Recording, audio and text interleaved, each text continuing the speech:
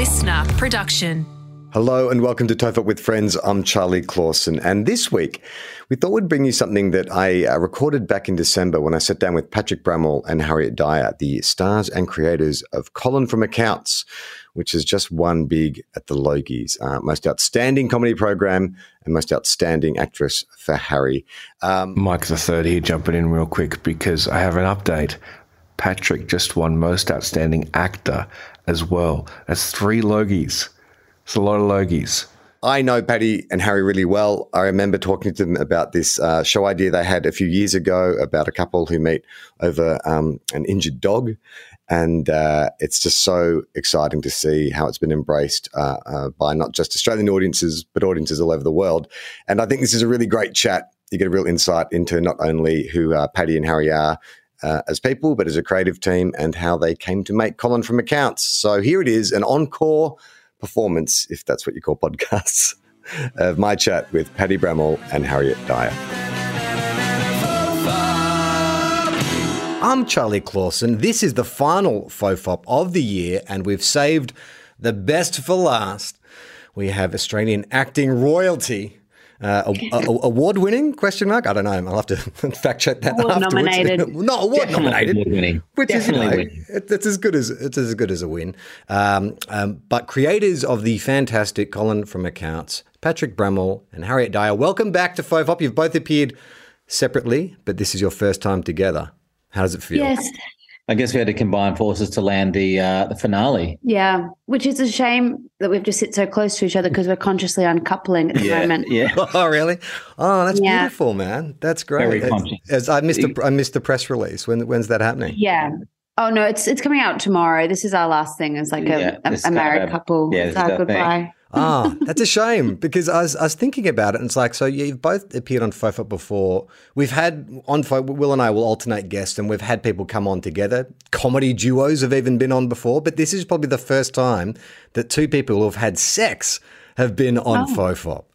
That you know about. That's And what I true, mean by actually. that is don't assume we've done it. The Umbilical Our Brothers. stopped it. They definitely have had sex with each other. They've never been on the show. I don't think so. I just grabbed the name. I apologize, Umbilical Brothers. Up there. Yeah, they're at it all the time. They've definitely done it. Yeah. Stocking brothers. Yeah. Sorry. Jesus. So I have binged Colin from Accounts. Fuck, Good. it's so good. Like, it is really, really good. I mean, I'm not just saying that. Like, I genuinely go in to watch my friends' stuff always with the like of, oh God, like this may be hard next time I see them, but I fucking love it. Like, I'm 5 episodes in and I'm raving about it to Jem. Like, I'm like, you've got to watch it. Our viewing habits are not unified anymore. We split off viewing habits about, I don't know, a year ago. Good move. Oh, it's terrible because I miss that shared experience. And I think this is the kind of show that it's Save your marriage. It'll save my marriage. It'll save marriages all around the world. That's what I'm predicting. Wow. No, That's what we tried to do. It's such a beautiful show. Like, it's funny, but then I was not expecting how like heartfelt and moving it was going to be. Yeah. What the fuck? Yeah, it's interesting, isn't it? I think it was kind of unconscious. Like, we wanted to make the funnies, but we also wanted it to be about real people getting in the way of falling in love with each other. Yeah. And what we didn't realize is how much kind of pathos that would garner and how if we'd earned people's kind of, I don't know, affection, how much more that would mean to people. But like, this is all a little bit of a fluke. It's not that much by design, was it?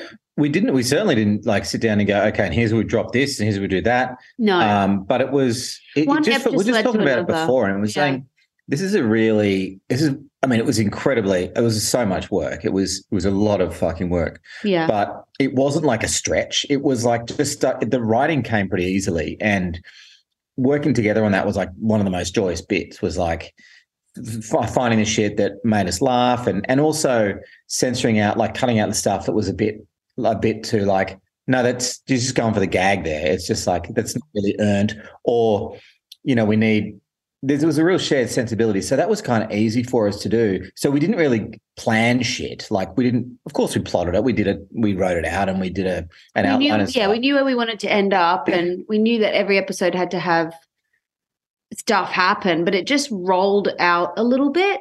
And just kind of, I think as these two people got to know each other and they caught feels for each other, that's when I guess the audience catches a bit more feelings for them or something. But one of the consistent sort of things we've heard back, because firstly, we've been blown away by the response because we knew we were really happy with it. We really liked it. And because we wrote the whole thing, we acted in it, we ran it, and we edited it. We were across every frame. Like we were, we knew it was definitely, and it was going to either succeed or fail.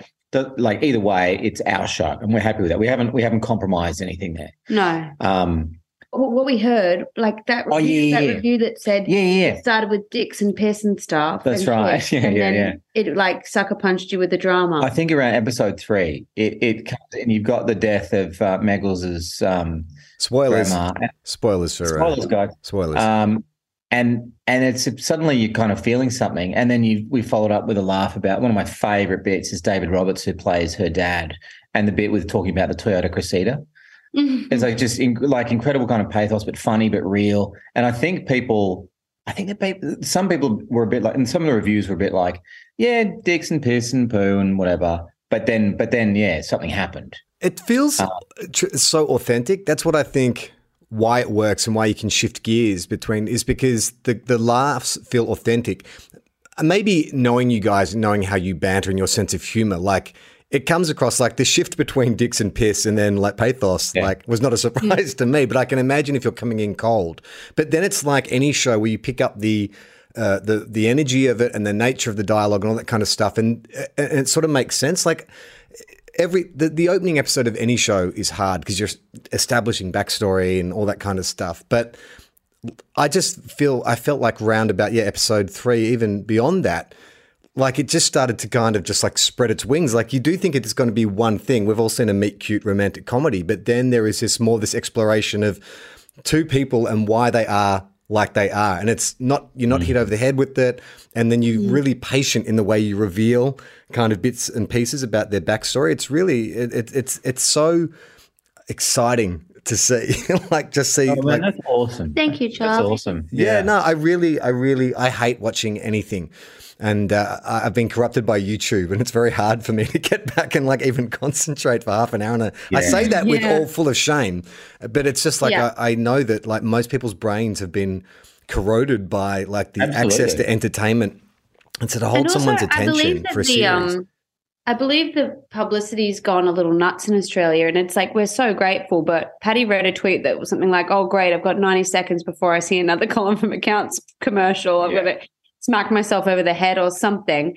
And we're not there. We're in Los Angeles, so I'm getting pictures from friends of us on the sides of buses. My dad's like, "Oh, honey, your ads are on free to air now." Like they are absolutely obliterating Australia with our fucking faces. And I just want to say sorry. Because we thought this would be this little indie thing that would maybe find a voice, find an audience. We didn't know that we were going to be like annoying people who are like, we've already watched it, now you're ruining it. We know we're annoying people. We just didn't know that Australia would find that out. We know that we are annoying people, but we didn't know that we would be annoying people. Oh, right. But we know that we are annoying people. We are annoying people. Yeah.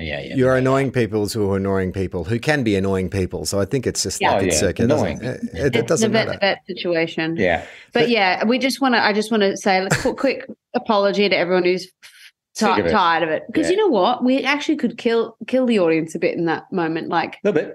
Okay, overexposed.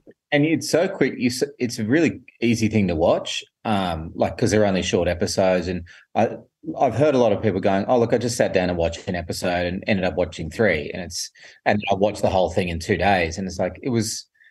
We didn't do it because the stream is called Binge, but that was kind of the way we designed it, just to sort of chuck down like popcorn, really. I think if people have already watched it and they're still getting ads for it. Because even some people are going, "I'm a bit late to the party, but Colin from Accounts is good." I'm like, "You're not late to the party. It's only 2 weeks. 10 days. Yeah, you're not late at all. Late to the party's in 3 years. I did love that your actual dog, Walter, gets a shout out in the scene where you're naming it. And I'm like, and I know as a dog owner or someone who's owned a dog myself, like I know that would have been an important for you guys. Like if Binge had come to you and said, guys, you've just got to cut that reference to Walter for whatever reason, they'd said cut that out. That's where you would have they stuck your flag in the ground. No, that stays. There's no show then. And his little head on the armchair. And, he's in the opening titles. Of course, yeah. I mean, how could you miss that? That dog has the longest neck of any part dog, part mongoose. I'm convinced. Yeah, he is. You don't get the full magnificence of his neck in the titles. And you don't really get the full magnificence of his neck anymore because he's a bit fucking chonky. He's a chonky little man. Because our daughter keeps feeding him and now his neck looks more like a footballer's. Yeah. It like he's getting that John Travolta neck. Is it where it's like his neck is getting as wide as his head? You know, like it happened to Val Kilmer, it happened to like John Travolta. Collars are hard to fit. Let's just say that much because it's all one length and width. Junior had liposuction at one point. We because dogs, and this will happen to Walter, I'm sure. Yeah, because dogs get fatty deposits all over their bodies. They get like little lumps of fat. And so the vet will give them liposuction. So Junior had a new ass. He came back from the vet with like a tight ass. I was like, stop it. I do remember being aroused at one point by Junior. I don't know if it was at that point or not. It sounds like it. You do love a new ass on a dog. Oh, mate. I mean, Wally, I get worried about Wally getting older because he's chonking. Anyway. He's 5. Yeah. That's young. How long does a mongoose live? Probably longer than a dog anyway. You'll be fine. Longer than a dog.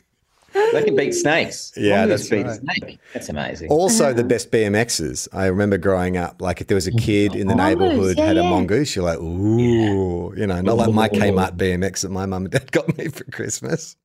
Totally, the mongoose. I forgot about. I remember being told that mongooses. My cousin had one of those. The animal mongoose. Mongoose.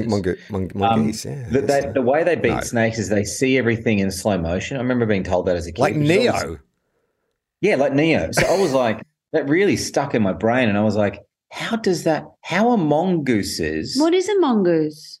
It's a like ferret. Walter. It's a ferret. What animal would it like? What how they belong to like a canine feline? Was a mongoose a dog? Like, it'd be more of a cat than a dog. I'm going to tell you. It'd be in the cat realm, I think, more than a dog realm. Oh no, what's it? Rodent. It's a rodent. Do you think it's a rodent? Well, it's not a feline.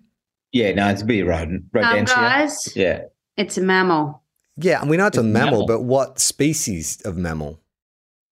Carnivorous small terrestrial. I don't know. What? It's the family of Herpestidae. This would never have happened if I'd had David Attenborough on the show. He would have known exactly what kind of... I disagree. I think, David, he's long in the tooth. He's probably got producers in his ear telling him stuff. I think he'd be doing no better than us at this point. Do you really reckon? No. He'd have... Look, I can't... That's in his DNA, the mongoose info. You're right. Yeah, he knows all about the mongoose. There's a bunch of class, order, suborder, superfamily, and none of them make any sense to me apart from carnivorous mammal. Yeah, okay. Carnivorous though. There you go. Do you know what in Scotland they have these things called? They're these little ferrets. Oh, I've forgotten the name of them already. Float, rote. Oh, flip, groat, gross, something like that. Grouse, no. Yeah. Grouse, maybe grouse. I think it's grouse. No, what? No, grouse. Grouse is a bird. No, you go. Yeah, no, grouse. No, that's a bird. Yeah, grouse is a bird. But there is a groat. Can you look up what? Sorry, Harry, because you've got your phone out. Can you look up? Go. It's like a little Scottish ferret. Episode for this season. This is what we're doing. Well, should we do that? Yeah. Okay. What do you want to talk about? What do you want to look up? No. What do you want to look up? Ferret grow. Ferret grooming near me. Scottish ferret. Yeah. Oh, it's a picture of your wife. Aye. Gotcha. Sexy Scottish ferret. Polecat. Very sexy Scottish ferret. Really good asses, Patty, if you really want to see a good animal. Stoat. That's it, yeah. Didn't I say stoat? Did I say stoat? I don't know if you did, mate. Shit. We were over in Scotland about a month ago, and Gem's... All right, mate, you're well-travelled. Yeah, Jesus. I am. Well, you know what I'm not? Is my immune system... What the fuck is going on here? You make fun of my wife, my penis size. Who have you been talking to? I'm so sorry. I've had one glass of red wine. Look at me. I'm a nightmare. Very handsome, though, by all accounts. Very handsome. My penis? Yes. That is, by all accounts. Where did you hear that? From you, mate. Oh. You told us that. You'll tell anyone. Does it count if the person who owns the penis says it's handsome? Like, did you take my word for it? Did you? Yeah. You thought that I'd probably be telling the truth?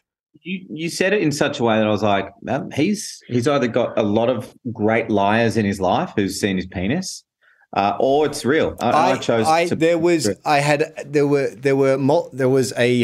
not a collection. There was women who had all had seen it, had contact with said penis, and they had discussed it and said it was handsome, like an old English gentleman. That's how they described it, like a David Niven, Charlie, though, like sable silvered. Like I would believe that you're a handsome man. You've got a glow on the skin. Your muscles are taut. If your penis looked like a schmozzle, that would be a crime. That'd be a real shame. That would be a shame, but it shouldn't come down to that, Harry. Like a man is more than his shriveled, ugly penis. Absolutely. Yeah. But let's just say if you've got a nice one, it'll probably, do you well. It's like that buddy Pete Davidson. That's the kind of whole thing with him, right? Like people are freaking out about story. Why is everyone there's hot women in love with Pete Davidson? I'm like, I don't know. Why wouldn't women be attracted to a funny, rich movie star with a huge dick? Like, yeah. How do you know what that's like? Oh yeah, I know what that's like. I know a guy who's just like that. But no, Mark Maron the other day in his podcast said that. Oh, so did Kanye just find out that Pete Davidson has a 10-inch dick, and now that's why the anti-Semitism is all happening? I don't know if that's just his theory or if that's just a known theory, but it's pretty good. Is Pete Davidson Jewish? I'm going to say yes. Okay. I guess he'd have to be for that joke to work. Yeah, son of David. It's right there in the name. Bloody hell. Son of David. Come on. You idiots. It's the ABCs. You idiots. Oh, goodness. Do you see him at your local Walgreens? Oh, no, I've not run into Pete. No. Are you in Scotland? You'd be living with all celebs and stuff, right? Who's the most regular celeb you see around your area? Oh, we live around more writers, Yeah, we're not in the fancy area with the big hedges and all that shit. No, there's a lot of writers that live in this hood because there's not a lot else to do. Writers, editors. I saw Miranda, come on. Richardson. Otto? No, the one I love. Cosgrave. Oh, Miranda. No. Yeah, the writer. Yeah, what's her name? Miranda. Oh, July. Miranda July. I'm a big fan of Miranda July. She's a bit of an oddball. I saw her at the bakery the other Charlie's day. Blank expression. It doesn't matter. She's an authoress. She's a thing. That's probably the most starstruck I've been lately. She was in front of me at the bakery. And she took a creepy photo of her sandals. And sent it to a friend. Yeah. And my God, guess whose feet these are? I did something similar, Harry. I saw there's an AFL footballer I saw up in Byron Bay on his preseason break with his girlfriend, and they were having pizza. And I noticed he had a tattoo of a Nike shoe on his calf. And so I surreptitiously took out my phone and zoomed in on his leg and took a photo of his leg and then sent it to my friends. And a few people in the WhatsApp were laughing. And then one of my friends said, hang on, where are you? How'd you get the photo? And when I told you, he said, you can't do that. You can't take photos of people's legs and send it around. I was like, I probably didn't invade his privacy. I hope he's sponsored by Nike. Otherwise, it's a bit of a weird. Yeah, I thought it was a weird thing. It wasn't like it could be a comment on capitalism or something like that. Mass-produced sport. Doubt it. I wouldn't have thought so. How is Byron? God, I miss that place. There's been climate emergencies all over the place, as you would know in California. I don't believe it. It's funny, actually. This trip I just did, I went to New Zealand, LA, London, Portugal. All right, mate, you're well travelled. Jesus. And then Southeast Asia. And everywhere was having bizarre weather. Like New Zealand was like the longest snow season. London, it was like 23 degrees, hot and sunny. Like it was just everywhere you're going. It's like, this can't be good. That's a strange coincidence and nothing more. Yeah, exactly. Yeah. I'm sure this will resolve itself. You just packed incorrectly, Charlie. Don't blame us. Well, in London too, you'd have conversations with people because they get so excited about the sun. And they're like, oh my God, how great's this weather? And then you'd see the penny drop for them, but that's bad. Like that shouldn't be. Yeah. It's October. It shouldn't be like hot and sunny in London. We're supposed to be mad and looking for vitamin D right now. Yeah, exactly. Did you do all that travel with baby? Yeah, that was amazing. Iona's, she had just turned 3. She was actually great, like on the long haul flights. Yeah. But the actual being in, because we're constantly moving, and you'd rent somewhere, and it was a bit of a punish, to be honest. By the end of the 4 weeks, it was more like an endurance test than like a holiday. Particularly for Jem, because Iona got very clingy to mum. And I don't know what Joni's like, but Jem's very much the default, and I almost aggravate the situation by trying to help. You'll try and sort of like jam yourself in there to give mum a chop out, but that just kind of increases the tantrum or makes things worse. And so Jem was just like had this child on her for 4 weeks. It was just... We haven't quite got to that point because she's only 14 months. So I don't think we've got to that. He's being modest. He is her guy. Like, I had a great week with her last week because Patty was in New York filming Evil, which is a CBS drama, and I would have had to have given her to a nanny. Because Harry's shooting her show. Because I'm shooting American Auto. And so it would have been... All right. We're all busy. We're all got shit on. Jesus Christ. Calm down. It would have been a really weird week whereby Patty wasn't here and I could leave at 5:30 in the morning and get home at 7 o'clock at night. And like this nanny would just have to be with her all the time. And Joni, this is a new nanny. Like, she hasn't had anything like this. But I got a false positive at work. Well, they just call it a positive. And so they shut the show down for 10 days. And I just got to spend time with Joni. And it was so good because Patty wasn't here and I became her default, because I haven't been her default. It's been Pat because I've been working. But also I think he's just preferable to me in every way. He's stronger. His voice is lower. He's cuddly. And I'm this kind of, I don't know. Your words. Also, maybe it's a daddy. Actually, no, because Iona's into Jem. Anyway, I'm saying anything to make myself feel better. Oh, but don't worry, Harry. I did the same thing. Like, I have been the one, like Jem in Iona's first 2 years, Jem was the one doing most of the work. I was doing most of the child rearing, but I still was getting none of the kind of love. Like, Jem would come home like David Bowie entering an arena. Like, Iona would just lose her fucking mind. And I'm like, hey, don't forget me, the guy who got you up this morning and made you breakfast and took you to the park and put you down for a nap and read the stories. It's like, fuck you, old man. Boring. Yeah. Boy, bring on Bowie. Woo! Like, getting the lighter out and stuff. That's so funny. Yeah, we don't have that. She almost punishes me a bit, I think. I come home from a long day and I got home at 7:25 to do the last 5 minutes of her day. And she looked up from her book on Patty's lap like, oh, yeah? You, is it? And then looked back to the book. And I'm like, okay, yeah. And then she kind of looked over the book again and I was like, can I read the story? And she just had no vibe for me. You just got to get in there and just it's just having FaceTime with her. And then the more FaceTime you have, the more she goes, you're my guy. I think it's because Harry's been more employed than I have. I've been doing for the last bunch of time, and it's so I'm her guy. From what I understand, the allegiance just shifts. I'm just waiting for my time. That's because other people have told me, oh, don't worry, she'll get to this age, she'll get to that age, and then it'll be all about dad. And I'm like, please, God, let that happen in the next 5 years, because I can only take so much. My ego is so fragile. It's like I've actually had to talk to my therapist about it, because I'm like, I know I should be. I'm the mature one in this situation. I know that she's a child who doesn't really have a grasp of what she's saying.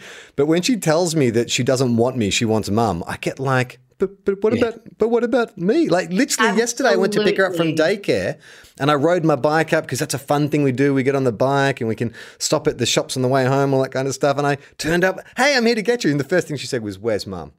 And I'm like, but I'm here with a bike. I want mum. Okay, mum's not here. And it's like, come on, kid, just give me a little something, please. Oh, my God, stop. That sucks. It's hard but even just today, we've got like Harry said, we've got this new nanny who's great. And she's from Flushing, Queens? Yeah. And everyone else is wearing tan, but she's wearing she red. was red. Yeah. She has style, she has flair. I mean, she's there. Yeah. That's how she became the nanny. Yeah. Well, how did she, what happened? What previous job did she have? Was she? Well, her boyfriend kicked her out in one of those crushing scenes. Where was she to go? What was she to do? Well, she was out on a fanny. Yeah. Which means her vagina, right? Which means her vagina. Yeah. So she really had to she was really in all sorts. It's not easy, I will say, as someone with one, to fall over and just land on your vagina. You have a very bendy back. Yeah. And I feel like she was thrown by the boyfriend with a great velocity, like out on the curb, and she was like flying backwards. Like in the splits, which is why she landed on her fanny. Maybe it was like a low wall or something, and she like smacked it like that gymnast on the Wild World Sports who ran into the horse. Like maybe it was that. Do you want to do a fire hydrant? Just Is there? veg first on the fire hydrant. Just like, oh, Mr. Sheffield. I can't. Anyway. In this case, so anyway, Mr. Sheffield. So I'm Mr. Sheffield, right? And CC. You're very much CC. And Walter's the kids, I guess. Anyway. Walter's Niles. Oh, Walter is Niles. This actually has legs. The butler, yeah. Anyway, so today the nanny's doing her thing, and I'm kind of just being in the office and trying to do shit and trying to do stuff. And I came out to do a bit of like, hey, here's a bit of a dad moment. Hey, I'm just going to breeze by and say hi. She didn't want to bar me. And I was no, this is me. Like, you know me, you love me. And I picked her up. It's Petty Man. Yeah, the upside down thing, which she loves, hated it, screamed. Like, and I'm like, I was like shamefaced to give her back to the nanny. And I'm like, so I feel with you. Yeah. And I'm like, well, fuck you. Like a little bit, I'm like, fuck you, Joni. Like, I don't have to be your friend. Like, fuck, it hurts. It hurts my feelings. Anyway, we're doing well. We're adults that are raising a very well-centered human being. Yeah. Well, you know what this is what my therapist said about it, because I was like, when she does stuff like that to me, I can't, like, I know I want to be the bigger man, but I can't help but be like hurt.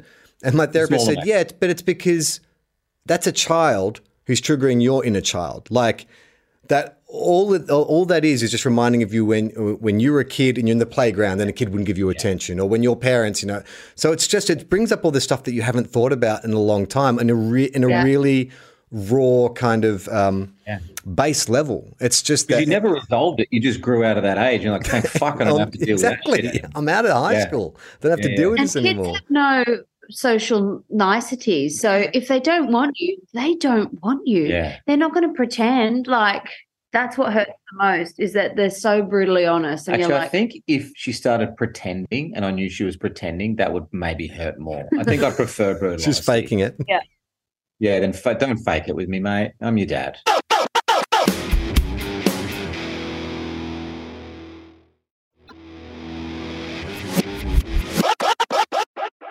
So can I ask, coming back to Oz to make Colin from accounts, like how important was that for you? Like, was that a big deal to come back? Because you've obviously had a lot of success working overseas. You've had success in Australia as well, but this is your kind of first vehicle together, this show that you created. How important was it coming back to Australia? It was integral. Like, it was integral to the tone of the show. Like, that was all the stuff that we came up with, the characters and all the stuff we wrote. It was all in the Australian vernacular, because we did have people going, "Oh, look, just make it here." Like the setup, the meet cute and that sort of, it all works. it could be anywhere. Could be anywhere. But it's like, we just find Aussies so funny, and it was like just time to try and bring another Australian comedy to our canon down there. And we've bowerbirded all the shit from our own lives or friends' lives or whatever. So we could have had a crack at doing it in America, but it wouldn't have felt as authentic and inside it as we obviously feel with our own culture. So that's why. And it was great just to come home and work at home and all that sort of, although COVID was in full flush in Sydney at that time. So it was, as well as the rains. Yeah, it wasn't quite the homecoming we anticipated, but it was awesome. It was so great. And we couldn't have done it anywhere else. It just feels Australian and we're Australian. And so if we want to make something that feels really, I don't know, just very real, we would have had to pivot too much to set it in, I don't know, Chicago or something. And who cares about that? And we also wanted to give back to the industry that gave so much to us and continues to, like the crews there and honestly, and the actors and all the people. That was a really nice byproduct of it. But honestly, truthfully, I think us having had some success, a modicum of success overseas, helped us get the show made. I mean, Binge have been fantastic with us and stuff. But it's like, I think there was a little bit of Hollywood dust on us. You know, like, oh, okay, well, they're over there. You know, just that stupid thing, that stupid thing that all us, you know, Australians go, oh, they've been overseas, they've been in LA or Hollywood, whatever. They must know what they're talking about, and we don't. No, we don't know much more than we did back then. But I think it would have been harder for us to get this show made if we'd never left Australia. It's that weird catch-22 because we're like slightly shinier living overseas. But I'm very happy to take advantage of that and then make something back in Australia. But that's one of the ways I described it to Jem. I think maybe even if it's a subconscious level, the show feel like the experiences and the lessons you've learned working on American productions have influenced the show, but in the best ways. Like I think absolutely. Like it still feel I 100% agree with the Australian flavor of it and the way you've cast it. And even if people just come in for one line, like it's so brilliantly cast, and there's obviously such an affection for the little nuances of Australian language and culture and interactions. And I was saying to Jem, I'm just going to keep using Jem as a sounding board so it doesn't sound like I sat here having these thoughts to myself. But I did say this to Jem, that it felt to me like so specifically like a Sydney story as well, like, but not in a heavy-handed kind of way. But there is just a sort of flavour to that kind of, I don't know, inner west part of Sydney where, you know, Ashley's living in this share house that, you know, probably with, you know, at least one person, but maybe more, you know, it just had this, it felt really authentic. But on top of that was this kind of sophistication in the storytelling and the layered plots. And you don't often see that or always see that in Australian productions because of like limitations on budget or whatever. But I think that, you know, maybe your experiences working in the States on American production has just sort of given this a level of sophistication that maybe other shows haven't had. Maybe so. I hadn't really thought of that. Maybe like because some episodes have an A storyline, B, and some even have a little C storyline. Maybe it's a bit of that. Like, but I think also you may be right. I think I need to think about that a little bit more. But I think another thing is that what we got to do with our producers at Easy Tiger and the Streamer Binge, the people there all championed us so hard and supported us so well that they really let us, like I said at the start, like be completely across the tone. So it was either going to live or die based on what we wanted. They gave us very few notes. Yeah. And the ones they did, we pushed back on and they went, okay, don't worry about it. Some of them we took, like the good ones, the ones that were like, oh, yeah, why didn't we think of that? We took. But for instance, like Helen Thompson's first line, Erin's been raped. It's one of those ones that's about, like Ricky Gervais kind of makes this point all the time. You can say something without making a joke about something, you know. And the subject of the joke is not the target of the joke. The target of the joke is something else. Exactly. Yeah. And one of the big notes from Binge was like, we shouldn't be joking about rape. And it was like, absolutely. But we're not. We are shining a light on a character who brings drama to herself. Like she's one of the she'd show up in Lismore and have no connection to Lismore. Do you know what I mean? Because she needs to be the center of all drama all the time, right? Yeah. And that's who she is. And it felt like a perfect introduction to her. But like, and that was one that, bless them, we just had to have a couple of phone calls and they kind of said, that's okay. Okay, we trust you. And they sat and listened to it in the table read and listened to Helen do it. And they were across the edit. So there's moments where we said, we hear you. We're not just going to say no, but we're going to talk to you about why we're going to do it and why it's going to be okay. And we'll show it to you in the edit. Like, but we were in the edit. We had the opportunity to kind of soften blows where we knew we were going to get some pushback and you know, come halfway on a few things. So I feel like that's a rare thing to happen anyway, but particularly in Australia for the amount of shows that we make, that the creators are allowed the space and the freedom to execute their vision as they want it. That's very much actually something from America that we took, which is that US showrunner model, whereby that's true. You write it, you produce it, you're in the edit. You are across everything from page 1 to page 100. It's done. It's yours, right? That was very much an American thing that we. It's very American because I remember like from hearing about showrunners from maybe 10, 15 years ago when the showrunner model sort of was on the rise in America. And what I didn't realize actually until I got to America was that showrunner is not a credit. it's just a way of talking about the people who the head writer maybe or one of the producers, and you That's don't right. get a fee for show running either. No. Like you get your fee for what we did for acting, for writing, and for executive producing, but there's no show running fee. It's essentially just like you just handed the keys to your life over to the show, and you are the show. But that's great. Like it's authorship, really. It's someone taking charge for the creative direction and vision of a show, which is always much more interesting when it's singular than designed by committee. I mean, you understand why the network or the platform has to have like breaks on the creative and they need to double check jokes about rape and all that kind of stuff. Absolutely. But it's still creator driven, you know. That's the great thing about it. And I think because your show feels so authentic, because I actually had that same thought about the scene where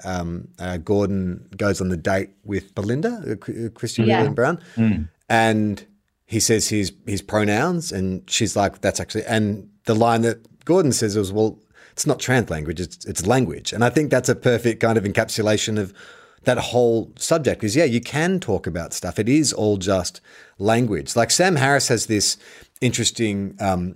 Sam Harris has a lot of interesting opinions of it about the N-word, and he says that like it's not this magical thing that makes people racist. Like words don't magically make people racist. It's the application and intention behind the word. Like, you know, maybe we've got to a point where everyone, you know, freaks out about this word, but let's actually recognize that words don't control people. Words, they're not magic. It's a way of expressing, but who is doing the expressing and what are their intentions? That's what has to be looked at. That is a very spicy take on the N-word. I mean, I haven't done a lot of Sam Harris, and it's like I've done a bunch of Sam Harris. That's it is a bit, but it's. I mean, because the take's on the N-word, it's suddenly very spicy. But I know what you're saying, and I know what he's saying. It's all about intention, and that. But that's so interesting too, because I listened to that great John Ronson podcast called, I think it was called How Things Fell Apart. It's a fucking awesome series, this podcast about the culture wars as they are now, and, you know, talking about abortion or talking about trans rights, things. And each episode is about a thing, and he goes back in time to where the beginning of this debate began. And in one of them, he's talking about racism, and he talks to the author of that book, I think it's called White Fragility. And she says, categorically, she believes that intention doesn't matter at all. And I was like, oh, you've lost me. You've lost me. I was on board. And then I went, oh, no, you've lost me. There's a divide there where because, I mean, the criminal system is based on, you know, mens rea and the thought, the intention, and actus reus, which is the act, the crime itself. And I suppose she might argue that, the criminal system is based on white privilege, which is probably not entirely wrong. But that idea of intention doesn't matter at all is like, oh, I don't think I can get on board with that. I can't get on board with that. Yeah. That's why I think that, you know, it works in your show though, is because, I mean, you pretty much, you guys explain that and display that through the behavior of the characters, and because you understand where the characters are coming from as well. Like I just finished episode 5, The Good Room. I think that's episode 5. Yeah. And it's such a brilliant episode. Like it's so great. Like it's so contained. Like it's very challenging to not, like, you know, there's no bells and whistles to it. It's all just character development. Is this the dinner? Yeah.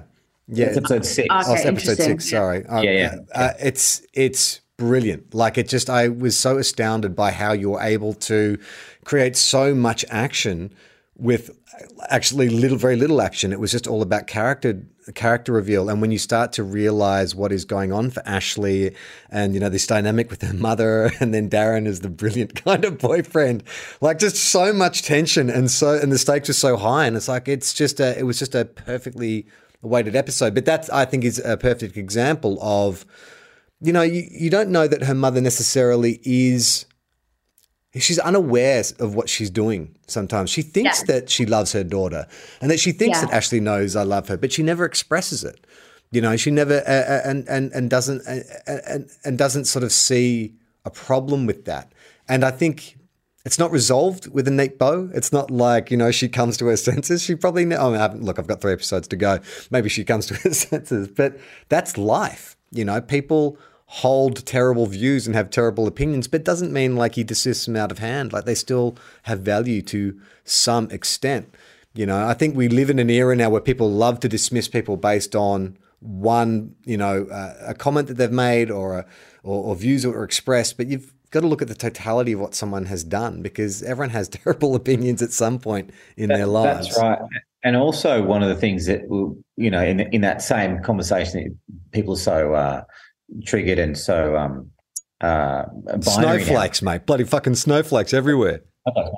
Is that the sense of humor as well? Like that's why, like that trans language bit is so much more interesting and probably layered and fun, and because it's funny. Like you can reduce it all and you can laugh at it.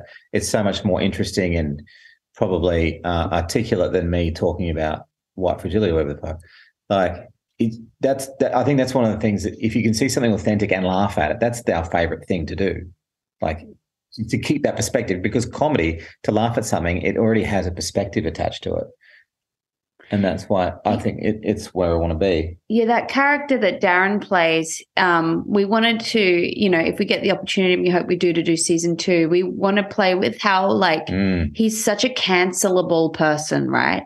He is already getting into hot water in this season, you'll see, in Ep 8. But, we want to deal with we want to look a little more into someone like him, and how he can just be fired now for bad conduct, and as he should be, if he is behaving badly. Yeah. But we want to give him a little mouthpiece as well, because there's people like him who are kind of dying on the vine because they don't know how to adapt. Yeah, they don't know how to adapt to this ever-changing world, and it's not like we want to give. Finally, can the straight old white man get a break? Get a break. I'm not saying that, but it's an unpopular mouthpiece right now, and I think it's quite a funny one because it is dated and it is. But everyone knows this person who's sitting at Christmas this year, going, "What is she? They anyway?" Yeah. LBGTQIOMS. Exactly. I don't get it. Everyone has that uncle or that stepdad or something where you're just like, "Shut up, Cameron." Yeah. Shut up. Yeah, shut up, Cameron, if you are listening. Cameron. We fucking know who you are, Cameron. Yeah, It's just, Well, there's so many opportunities for us to because it's not like we necessarily hold those views, but it's funny to us to flesh out the family like that. But it's also this idea that people aren't redeemable or, or able to change. You often I always, every few months when they dig up some celebrity's tweets from 12 years ago, and I'm like, fucking hell, man, if Will and I live in terror that people will listen to the first few episodes of Tofop from we recorded in 2010 because we were trying to be like Kevin Smith on this podcast, just some horrible, bad, misguided kind of comedy that I'd be cringing at now. But I would like to think that in the intervening years that I've grown and changed and maybe my views of things have changed. And I know there are audience listeners to the show who have been with us from the start who will often bring up, wow, when you listen to you guys at the start, it was so kind of frat boy, it was so juvenile, and then, our views have changed. But that's only because they've had the benefit of 400 episodes to hear the evolution, whereas someone will go, well, this is who you are now, and this is something you said 12 years ago, you're clearly the same person. It's that's ridiculous. People change in the course of weeks and months, and let alone years. Yeah. Yeah. Absolutely. So what groups do you really hate? Yeah, let's go. God, let's get into it. Oh my God. Canberrans. How dare you? How dare you? It's fine. I'm joking. We're going to Canberra for Christmas. Yeah. It's going to be great. We leave in about 3 days, and we've got a 15-hour flight with a very tall 14-month-old. Well, yeah. So we never flew with Iona. She flew when she was 6 months old. We went to New Zealand, then COVID happened. So we actually skipped that whole awkward, infant traveling phase. I don't know what that's going to be like for you guys. Look, she's she doesn't like being physically manipulated, and she doesn't know what anything means. Yeah, So good she'll combo. want to walk down to 58K and pick up their small bottle of red wine and put it in her mouth. And they won't like that. More like walk up to 58K. I think we're at about 184 Yeah. Oh, we are. We're deep. Right by the economy. toilets. We were like, the price gouging right now is, we were like, should we treat ourselves? We were like, with Joni, as we stretch out, like, let's just have a look at what business is charging. Yeah.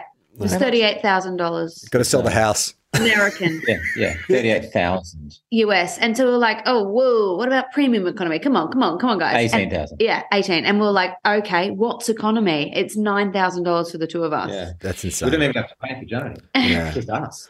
Yeah, and she's taller than me. Yeah. So yeah, we're heading over in 3 days with a rowdy toddler. And I don't know. I mean, look, we got those seats with the bassinet in front of them. So I just figure anyone around us, like, that's on them. You only have to look at the seating chart to know that a kid's going to be there. You got to get over that thing of like what the other people think. I mean, we had the same situation. I have a real problem with that. Yeah, it's hard, but just put yourself in other people's shoes and fuck them. I mean, if everyone was a baby, if they don't understand that at this stage, if you don't understand what a baby on a plane is, then fuck you. You're the one with the problem, not the person with the baby. She's just such a party girl. She's going to think it's a rave, and so it's just going to be like 14 hours is actually nothing. It's nothing. You'll be fine. It'll be over before you know it. It's like 3 movies on an iPad, a sleep, food, and then you'll be in Australia.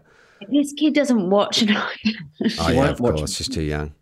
Not even Wiggles? Give her an iPad, she'd just swipe around. Like, there's one thing she looks at. It's called Hey Bear, like infant, this like just very high contrast. It's crack cocaine for brains. Essentially. It's terrible. Oh, my God. I just realized. Fucking holy shit. So Iona loves Bluey like most toddlers. Like I think 50% of Iona's personality is built off Bluey. Like, the gag she cracks, she loves calling me dude and big fella.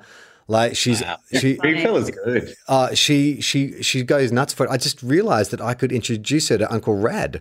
You could record something for her, couldn't you? Oh, for a fee, absolutely. For a fee. Absolutely. What are you on Cameo? For a donation to your favourite charity? Yeah. My charity's me. Yeah, Joni likes the first. She likes the opening credits of Bluey, and then she's up. Then she's off. Well, Bluey's gone fucking crazy over in the States too, isn't it? Like I saw, it's huge. That's amazing. It was in the Macy's parade. Yeah, Thanksgiving. They were on. I think the act David and Melanie. Yeah, they're on Jimmy Fallon or something. Jimmy Kimmel, one of those. Oh, Jimmy Kimmel. Yeah, one of Jimmy's. They won a Bluey won a BAFTA the other day. It's an incredible show. Like Natalie Portman went on it to impress her kids. Yeah, the writing's amazing. Like I honestly feel like it is one of the best Australian shows behind Colin from Accounts. Thank you. And they are in the same genre. Very similar. Very similar genre. Both about dogs. Many's the case. In fact, pretty much every time we put on Bluey, Joni will walk out of the room and we'll sit there watching it. And one of us will cry. It's sad. It's a sad Sleepy cliche. Time? Are you talking about Sleepy Time? That episode, Sleepy Time? Oh. No, there's one about the mum where Chili's like, I wanted you to be the best. And then another mum sat her down and went, Chili, you're doing a great job. Oh, yeah. And I was just like, that's me. I'm that talking red healer. Harry, you're doing good. I teared up the other day. I mean, I had a bunch, but one that I remember is when Bandit's trying to teach them chess. Oh, yeah. And it's way beyond them. Yeah. And then the mum sums it up. It's like, because the king just wants you to be smart and wants you to be the best because he won't be around to protect you. And I was like, oh. Yeah. It happens. I mean, I take so many parenting tips from Bandit Healer. Like he's the best dad going around. He knows when to be playful. He knows when to like put his foot down. It's an amazing. I've listened to Hamish Blake's podcast, How Other Dads Dad. Have you heard that? Oh, no, because I make my own parenting podcast called Dad Pod. How many episodes of that have you listened to? Yeah, I listen to that a lot as well. Have you actually? Yeah. I've done four seasons. Yeah. I think season 3 dropped away a bit, but I'm back on board. But they talk about Bandit. He talks about Bandit Healer every time, like being the standard of dadding, and he is. There's two TV dads that I think are the gold standard. There's one is Bandit Healy. The other one is John Goodman and Roseanne. Dan Connor is the best TV dad. If you go back and watch the old episodes of Roseanne, the new ones. he's funny, he's loving, he stands up for his family, he's playful, he's everything. Because my father died when I was quite young, so as a teenager, I would watch Roseanne and be like, I want Dan Connor to be my dad. Like, he just seemed like the best. He was the best TV dad. Blue collar, big heart, loved his wife, loved his kids. Probably should lay off, like, bacon sandwiches and stuff. But apart from that, Well, he has. He looks very different now, and he looks quite Grey. I mean, they all do. The lighting, there's something in that show now. It just looks like is it still going, the new Roseanne? I don't know. the Connors. It's called the Connors. The Connors. I think it's over now. No, it's still going. Oh, my What? goodness. Really? Yeah. Oh my God. John Goodman. Yeah, okay. Yeah, Well, that's a good call. That's a great call. We live in an era where there are shows that exist that run for multiple seasons that you will never, ever, ever see because it's just too much to choose from. But one show that people should definitely catch is Colin from Accounts. Every episode available on Binge right now. Patrick Brammall and Harriet Dyer, thank you so much for coming on FOFOP. It was I was compelled. I actually messaged you about it before I actually watched the show, and I was just so relieved. Not just relieved, but exultant that I love the show so much. I couldn't wait to talk to you guys about it. And I Really took a fun. Thank you, mate. Thank Thanks, you, Charlie.